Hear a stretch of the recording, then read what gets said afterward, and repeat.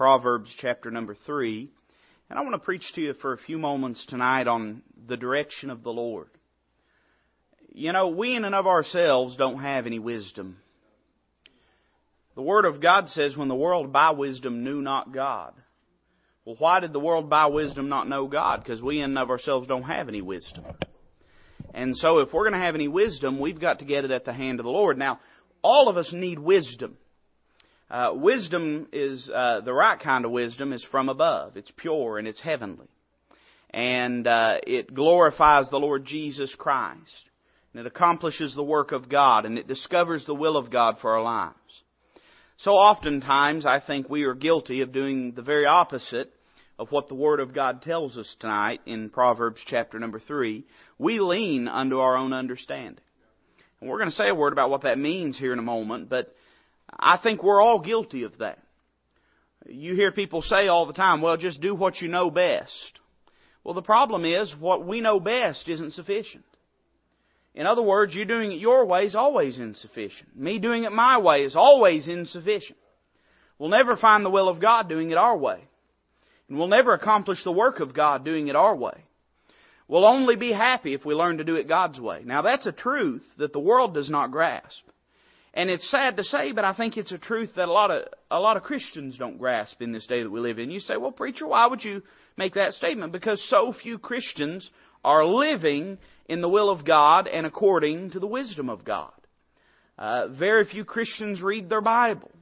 Now, you're not going to know much of the wisdom of God if you don't read the Bible. Very few Christians pray in the day that we live in. I mean, they may pray over their food. They may pray in public if they're asked. They may pray occasionally when they're in trouble, but they don't have a prayer life. If you don't have a prayer life, you're not going to have much of the wisdom of God. You've got to be in touch with Him that has the wisdom to gain the wisdom of God. And so tonight I want us to take a few moments and just look at some very familiar passages of Scripture. And this is the question I want you to ask yourself. I suppose I don't always say this or present this to you in this way, but you know, every sermon ought to bring about a question to us. And there's a question I want you to ask yourself tonight. And this is the question: am I seeking God in my life every day? Am I seeking God in my life every day? I believe in the book of Proverbs we have how we can do that. And let's read, we'll begin at verse number 1, and I want to read down to verse 10 just because I like it so well, amen. But we're only going to be preaching from verses 5 and 6 tonight, I suppose. The Word of God says, "My son, forget not my law, but let thine heart keep my commandments. For length of days and long life and peace shall they add to thee. Let not mercy and truth forsake thee. Bind them about thy neck, write them upon the table of thine heart. So shalt thou find favor and good understanding in the sight of God and man. Trust in the Lord with all thine heart, and lean not unto thine own understanding. In all thy ways acknowledge Him, and He shall direct thy paths. Be not wise in thine own eyes. Fear the Lord, and depart from evil. It shall be health to thy navel and marrow to thy bones.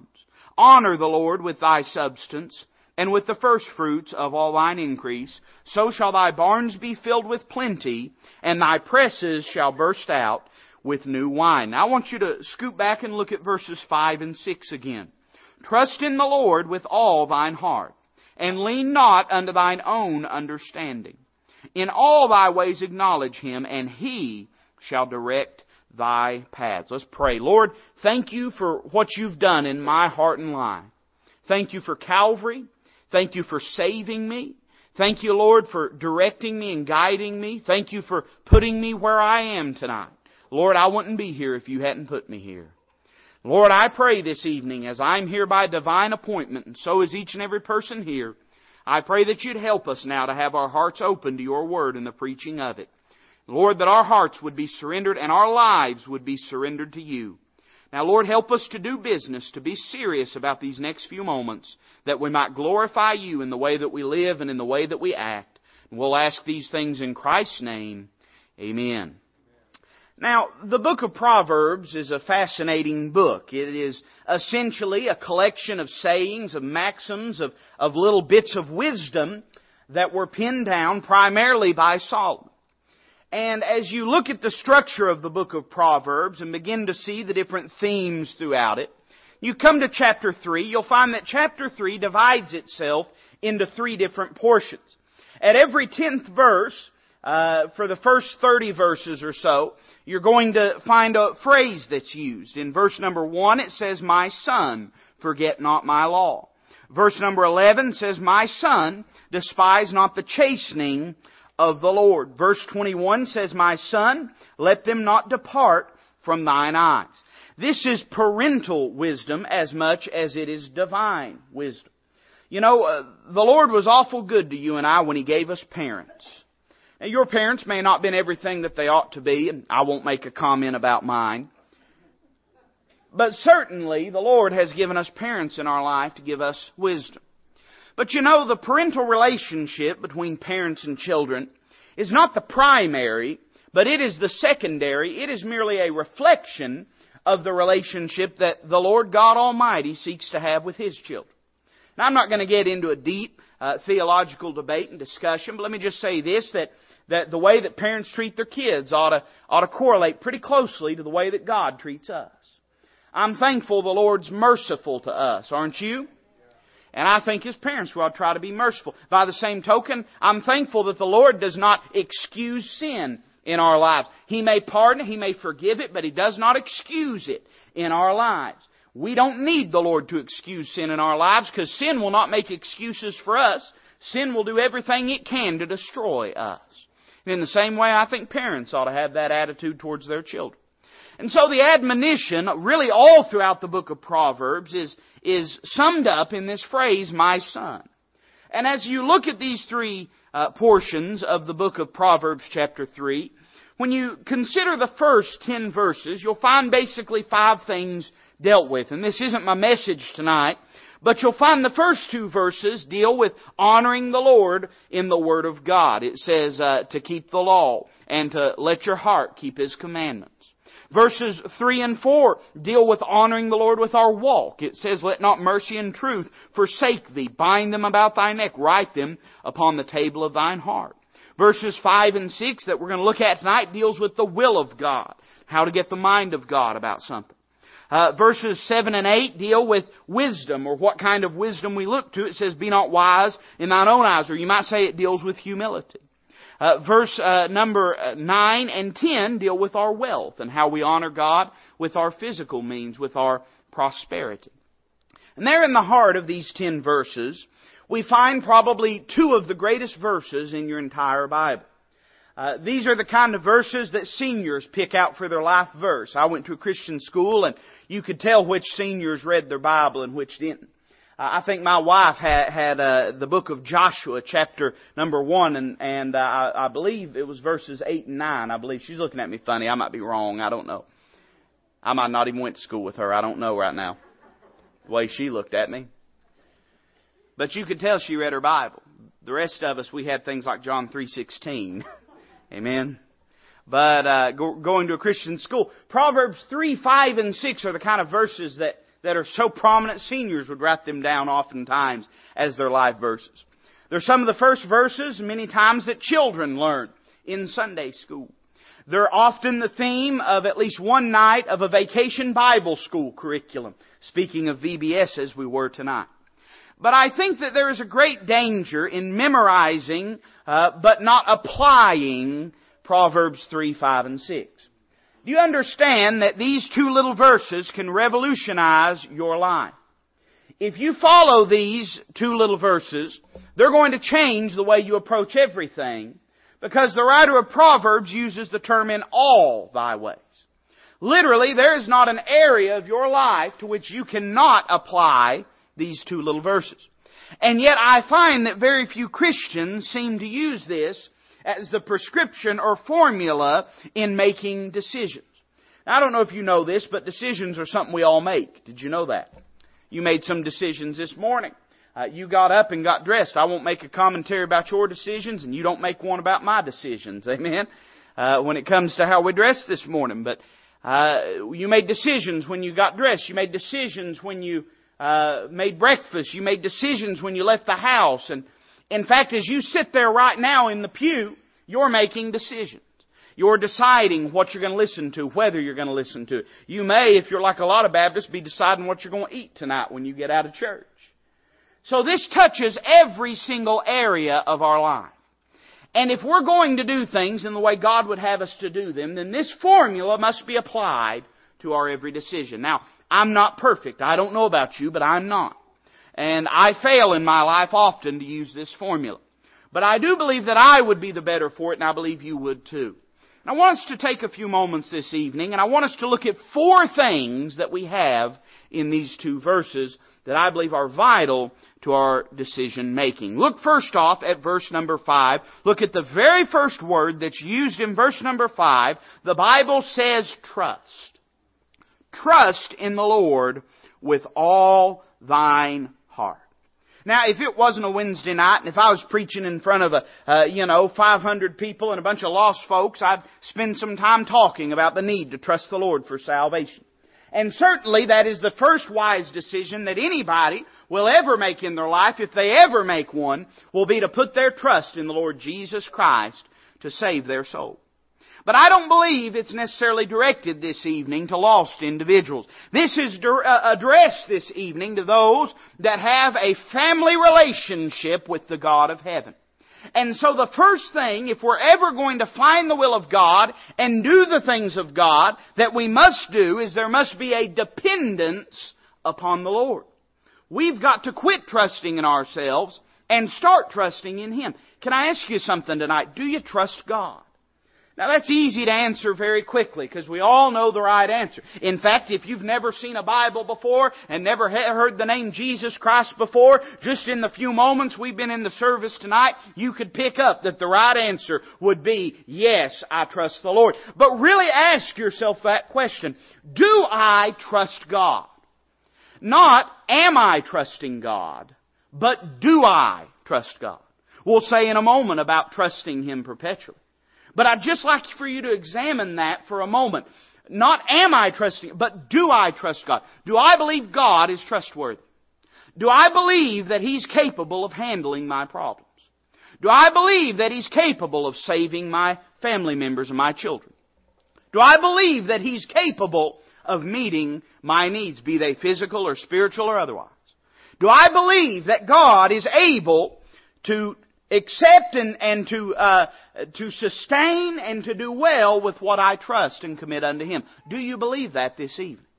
Do you believe that God is able to do more with your life than you can? Now don't answer that too quickly, else we be hypocrites. If we really believe that, it's going to change the way that we act and the way that we live.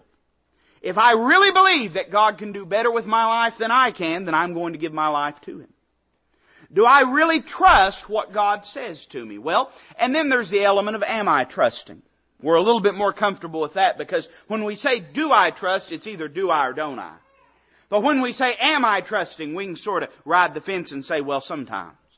But the truth of the matter is, if we have to say sometimes about am I trusting, then we have to unequivocally say no to the answer, to answer the question, do I trust Him? The truth of the matter is, if we don't trust Him all the time, then we don't really trust Him. Now you say, preacher, that's awful hard. That's awful cut and dry. Well, I'm aware it is, but it's true for me just like it's true for you. I know there's times I trust Him more and times that I trust Him less. But the times I trust Him less, it's because I feel like I really can't trust Him. You see, that's the wickedness and pride of the human heart, is to think that we could do anything better than the God of all creation. The fact of the matter is, it is nothing short of the highest form of insurrection and treason to claim that we can do better with anything than God can. In fact, isn't that what Satan was saying when he said, I'll ascend up into the heavens? He said, let me take a crack at being God. I think I can do it a little bit better than you. And really, when we take decisions into our own hands, when we do not trust the Lord and depend upon Him for wisdom and guidance, what we're really saying is, Lord, let me take a crack at being God. I believe I can do a little bit better than you can. I think there's probably 3 ways, and I can tell we're all having fun tonight, right? So alliteration is probably a moot point at this time. But let me give you 3 things, and I've not got subpoints for all of them, but I do for this one. 3 things that we ought to depend upon the Lord. And I think first off we ought to depend upon His Word. I think the Word of God is trustworthy. I think it's evidenced by the fact that it's still around. People have been saying for thousands of years that there's mistakes in the Word of God, but they've never been able to find any of them. Because if they could, you'd know about them, and I would too, and everybody would. And that'd be the reason they'd outlaw this book, and they'd burn every copy they could find of it, and they'd destroy it, and they'd say, these are the reasons, because these are the mistakes, and these are the errors, and these are the contradictions. And they'd teach them in public schools. You don't think they would, huh? They'd teach them in public schools. I promise you, if they could ever find contradictions in the Word of God, the very next semester it'd make it into the curriculum. But they can't find them. I think the fact that it's still around means that it's trustworthy. But I think also what it's done in my life, to me personally, tells me that the Word of God is trustworthy. I can never point to a single time when the Word of God has been wrong about anything. Not a single time. There's no point in which I can point to the Word of God and say, God, you said this, but my experience has been that it is not so. But here's the question, do we really depend on God's Word? Now, before you answer that, let me make this statement. That if you don't read it, you don't depend on it. You either value your life so little that you'd throw it away, or you don't really depend on it, you don't really trust it. Now, I promise you, this isn't a whole evening of me griping at you. But I do believe it's worth considering that for those of us that claim this book is the rule and law of our life when we read so little of it, that tells us that we either have a very low opinion of this book or a very low value to our life. The truth of the matter is, if we really trust the Lord, we're going to trust His Word, because His Word is the means through which He's communicated with us and spoken to us. There's not a single problem in your life that this Bible can't give you an answer for. It'll either deal with it in particular or in principle. Everything in the entire human experience is dealt with either in particular or in principle by this book that I hold in my hands. It's either dealt with in particular, being that God specifically prohibits it or gives guidance on it, plainly there in the Word of God, or it deals with it in principle, meaning in some other way or in some other fashion God has dealt with something similar that gives us a rule to guide us and direct us in our life. There's not a single thing that this book cannot tell us. So I think we ought to depend upon God's Word. I think we ought to depend upon God's way. Meaning once we know what God's way is, we ought to depend upon it. We ought to do things God's way. I know you came tonight looking for something real deep, and I'm sorry to disappoint you. But the truth of the matter is, I think the simple things are what we struggle with. The things that we know and we understand we just don't like. And I'll be honest with you, there's things in the Bible that I find sometimes that I don't like, but they're still true. And if we really depend upon God and we really trust Him and we believe that He is trustworthy and capable of handling our life, then once we know how God would have us to live, we're going to live that way. Now you say, preacher, you preach it as if you were someone perfect. No, not by any means. Did you know that an imperfect man can still preach a perfect book? Oh, I'm very imperfect. I promise you that. If you wonder, ask my wife. She'll give you a list. No, I'm very imperfect, but I do believe I have a perfect God and a perfect Bible. I believe that what He gives us is exactly what it ought to be and exactly what it needs to be. Not just what it ought to be, but what it needs to be. In other words, I don't just believe we still have the Word of God. I believe the Word of God still works. I believe if we apply it to our lives and our hearts and our relationships and our children and our home, I believe it'll still work. We ought to depend upon God's way. Then I think we ought to depend upon God's wisdom. Now you say, well, what's the difference, preacher, between God's way and God's wisdom? Well, there's some things that we have to go to the Lord about to get a little direction and clarity on. Now, He deals with everything in principle or in particular, but sometimes we have to go to God in prayer to gain an understanding and to gain a particular grasp of what we ought to do in a matter. Now, if we really believe that He's smarter than us, then we're going to go to Him.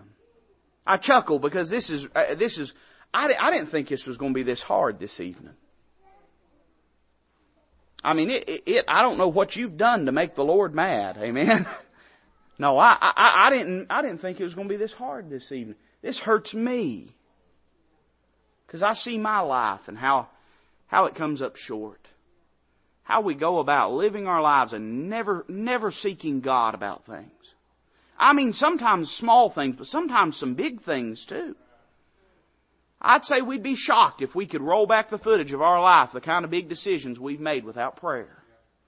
And we wonder why we make a mess of things. It's no wonder. No wonder why we make a mess of things. If we don't get God's mind on it, we won't have the right answer. We've got to get God's wisdom. So there must be a dependence upon the Lord. Trust in the Lord with all thine heart. Now I want you to notice this next phrase. It says, and lean not unto thine own understanding. Now you may say, well, preacher, he just said the same thing twice. No. There must be a dependence upon God. We must seek His wisdom. But then there must be a deference to the mind of God. We must surrender to His wisdom. In other words, I thought this was interesting. You know what that word lean not means? I mean, I'm not a real smart guy, but that word lean not, when you find it in the Bible, you know how the first time that word, that Hebrew word is used, it's used in Genesis 18. And you know how God gives it to us in Genesis 18? You remember God came by the tent door of Abraham. And Abraham goes out and meets the Lord, and he says this, let a little water, I pray you, be fetched, and wash your feet, and rest yourselves under the tree. In other words, the same words used when Abraham looks at God and says, Lord, I want you to rest yourself under this tree, that the Lord uses in a prohibitive manner in Proverbs 3 when He says, lean not. In other words, do we rest in our own decisions? Do we trust ourselves before we trust God? You know, that's what it is when we make decisions without seeking the Lord. We're just resting in our own understanding. It's not that we're going about trying to undermine what God would have us to do. It's not that we've made up our mind to shake our fist at God and say, Lord, I know what you have for my life, but I'm not going to do it. The Lord says we need to be actively and deliberately seeking the wisdom of God and not reclining in our own wisdom. And that's what we do. You know, it's funny, for this book to be absolutely immeasurable in its wisdom, it's amazing how quickly we think we've got it all figured out. I'm guilty of this. I'm a preacher, allegedly. And as a preacher, you know a lot of Scripture. You study the Scripture all the time. And did you know that sometimes my flesh will have the gall to look through this book and say, well, I can't find anything to preach. Sometimes the flesh will say that.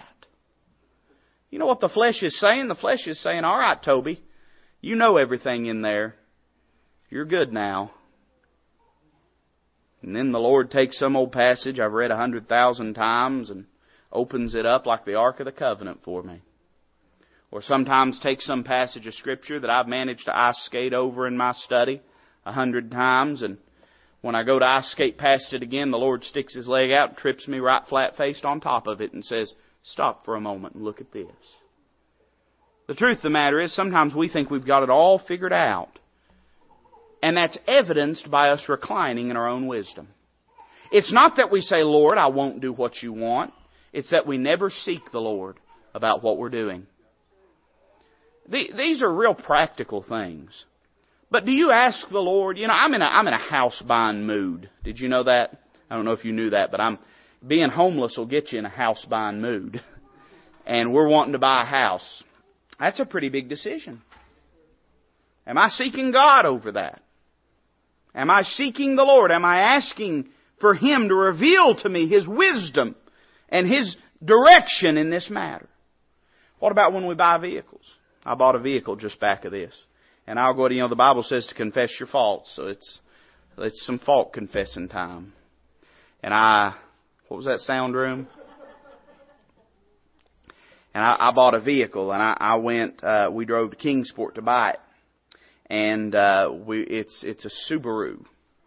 And we drove it was during all that bad weather. And I decided that we needed a car that get around the snow. And so I said, we're going to go up here. I'm going to buy me something. I'm going to do it because I think it's a good idea. Wonder how many good ideas we've messed up our life with. And so I got Dad to go with me. You know, the Bible says to send them out 2 by 2, and you know why? Accountability, but He just helped me and enabled me. And we drove all the way up to Kingsport, which is about, 15 hours away or something. Felt like it. And we get up there to look at this Subaru, and it was 10 degrees outside. And that's not a joke. It really was. I mean, I'm not embellishing for effect. It was 10 degrees outside, spitting snow. And we get up to Kingsport, and we're waiting on this fella to show up, and he's 30 minutes late, and he gets there, and Dad had to be back in town. He had an appointment he had to get to and keep, and we were in a hurry. And I don't know about you, but I mean, 10 degrees outside, I don't want to do anything outside. I mean, if I was going to ice skate, I'd want it to be warmer than 10 degrees outside. And, we got in a hurry, and I didn't want to get back home empty-handed. And I said, well, it looks good to me. And it did look good. It's sitting right out. If you want to, you can go out and see it. It's sitting right out back there. It does. It looks pretty good. And we bought it and got it home. And I drove it around for 3 or 4 days. And noticed it started to overheat a little bit. And so I said, well, I'll get my sound man to look at it. And so I sent it home with him. And he got to looking at it. And he said, well, you got a blown head gasket and 2 blown CV axles and 2 bad wheel bearings. And $1,200 later, she runs. Amen. You see, sometimes we think we know what's best. And so if you're not careful running around with people that don't follow the will of the Lord, you'll wind up with a car parked in your garage for 2 weeks straight while you're fixing it. See, the truth of the matter is, even those decisions, and it may be fairly inconsequential, and I found this, God's so good in my life that oftentimes He's let me make bad decisions and guarded me from making really, really bad decisions. You know, sometimes He'll let me make a bad enough decision that I learn the lesson without it crippling me. But I would ask you this, are you following God? Are you seeking the Lord about everything in your life? Every decision that you make, are you seeking God about it? Are you praying before you buy that house? Are you praying before you buy that car? Are you praying before you get that job? Are you praying before you go this way or go that way? I understand that most people aren't going to pray before they decide which pair of shoes to wear. But I also understand this. I think if we'd pray, sometimes we'd get some direction on it. You see, what it really is a deference to the mind of God on whatever it is. And a refusal to rest in our own wisdom and our own understanding. A refusal to say, I'm going to trust myself with this situation, no matter how trustworthy I seem, because I believe God's more trustworthy than I am. So we see a deference to the mind of God. We must surrender. But then I want you to notice this next phrase. This is interesting. It says, in all thy ways acknowledge Him, and He shall direct thy path. We see devotion in seeking God. In all thy ways acknowledge Him. I began to look at that little word acknowledge. That's a familiar word to us in society. We think of it all the time. I'd say we probably use it maybe once, twice a week even. But when you see that word in the Bible, did you know that it literally is the word to know? And most of the time in the Bible, it has the idea of knowing intimately. To know someone personally, and sometimes in the confines and context of the marriage bed, to know intimately. In other words, to know something as best as you can know it. And it says, in all thy ways acknowledge Him. In all thy ways. In other words, if we want the direction of God, we've got to make it our purpose and plan and priority to know God as well as we can possibly know Him. You know what we have a bad habit of doing? We have a bad habit of not consulting God except when we feel like it's a real important decision. Now, I understand that. But often we use God like a GPS. He stays in the dash most of the time until we get lost. Then we pull Him out and plug Him in and say, okay, Lord, now I'll listen to your voice. Now I'll listen to your voice. When the truth of the matter is, if we really want the will and mind of God, we need to every day in all of our ways be in conversation with an Almighty God. You know, most of us, if we went to pray and seek the will of God about something, we'd have to spend 2-3 hours just confessing before we'd ever ask Him about anything.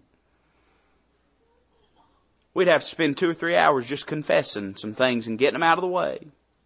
Let me say it again. We'd have to spend 2 or 3 hours just getting idols out of our life before we could ever really have fellowship with the Lord about something. Now that's sorry. I'm that way sometimes. I'd say you are too. I'm that way sometimes. When I ought to be seeking the mind of God, I'm spending all my time saying, Lord, I'm sorry for this. I'm sorry for that. I knew that was wrong. I knew it was sin. I knew it was wicked. God forgive me. I know it was wrong. We need to be in daily conversation with the Lord. We have the ability. We have the capability. And He has the availability. So what stops us from doing it? Well, you remember I asked you at the beginning, do you trust God? Do you trust God? Not am I trusting God, but do you trust God? If you really trust God, you'll be in conversation with Him. There's certain people that we also got some phones, and I meant to tell you we got numbers, and we'll give them out at the end of the service. But we switched phones, and I wanted to make sure I got my contacts switched over. There's some people that I went through, and you know, you go through and think, man, when did I get their phone number? But then there's certain people, when I started to do it, I thought to myself, I've got to get their phone number. Because I talk to them too often. I talk to them too often to not have it. I've got to have their phone number. I'm in daily contact. You know why? Some of those people are people in ministry. They're pastors that I look to. Some of them are some of you all that I talk to on a regular basis and fellowship with and counsel with. And there's certain people that I knew that I had to be able to get a hold of because they helped me live my life. So here's the question. If we can't get a hold of God, could it be because we don't want His help in living our life? We're to seek Him, to know Him. And then finally, I want you to notice the direction we'll receive. And this is in closing. I'm not going to spend a lot of time talking about it. But it says, in all thy ways acknowledge Him, and He shall direct thy paths. Now you say, well, that's very simple, preacher. That simply means that everything's going to work out if I'll trust the Lord. Well, not exactly. It doesn't say everything's always going to work out. It doesn't say everything's always going to be easy or palatable to you. But again, I started to look up that word direct. And you know where I found it in the Old Testament? Every time, just about in the Old Testament, that it was laid out before us, it had this idea of pleasing God. In other words, if you'll seek the will of God, then you'll get the will of God. It may not always be pleasing to you, but the greatest thing we can aspire to in our lives is that our lives be pleasing to God.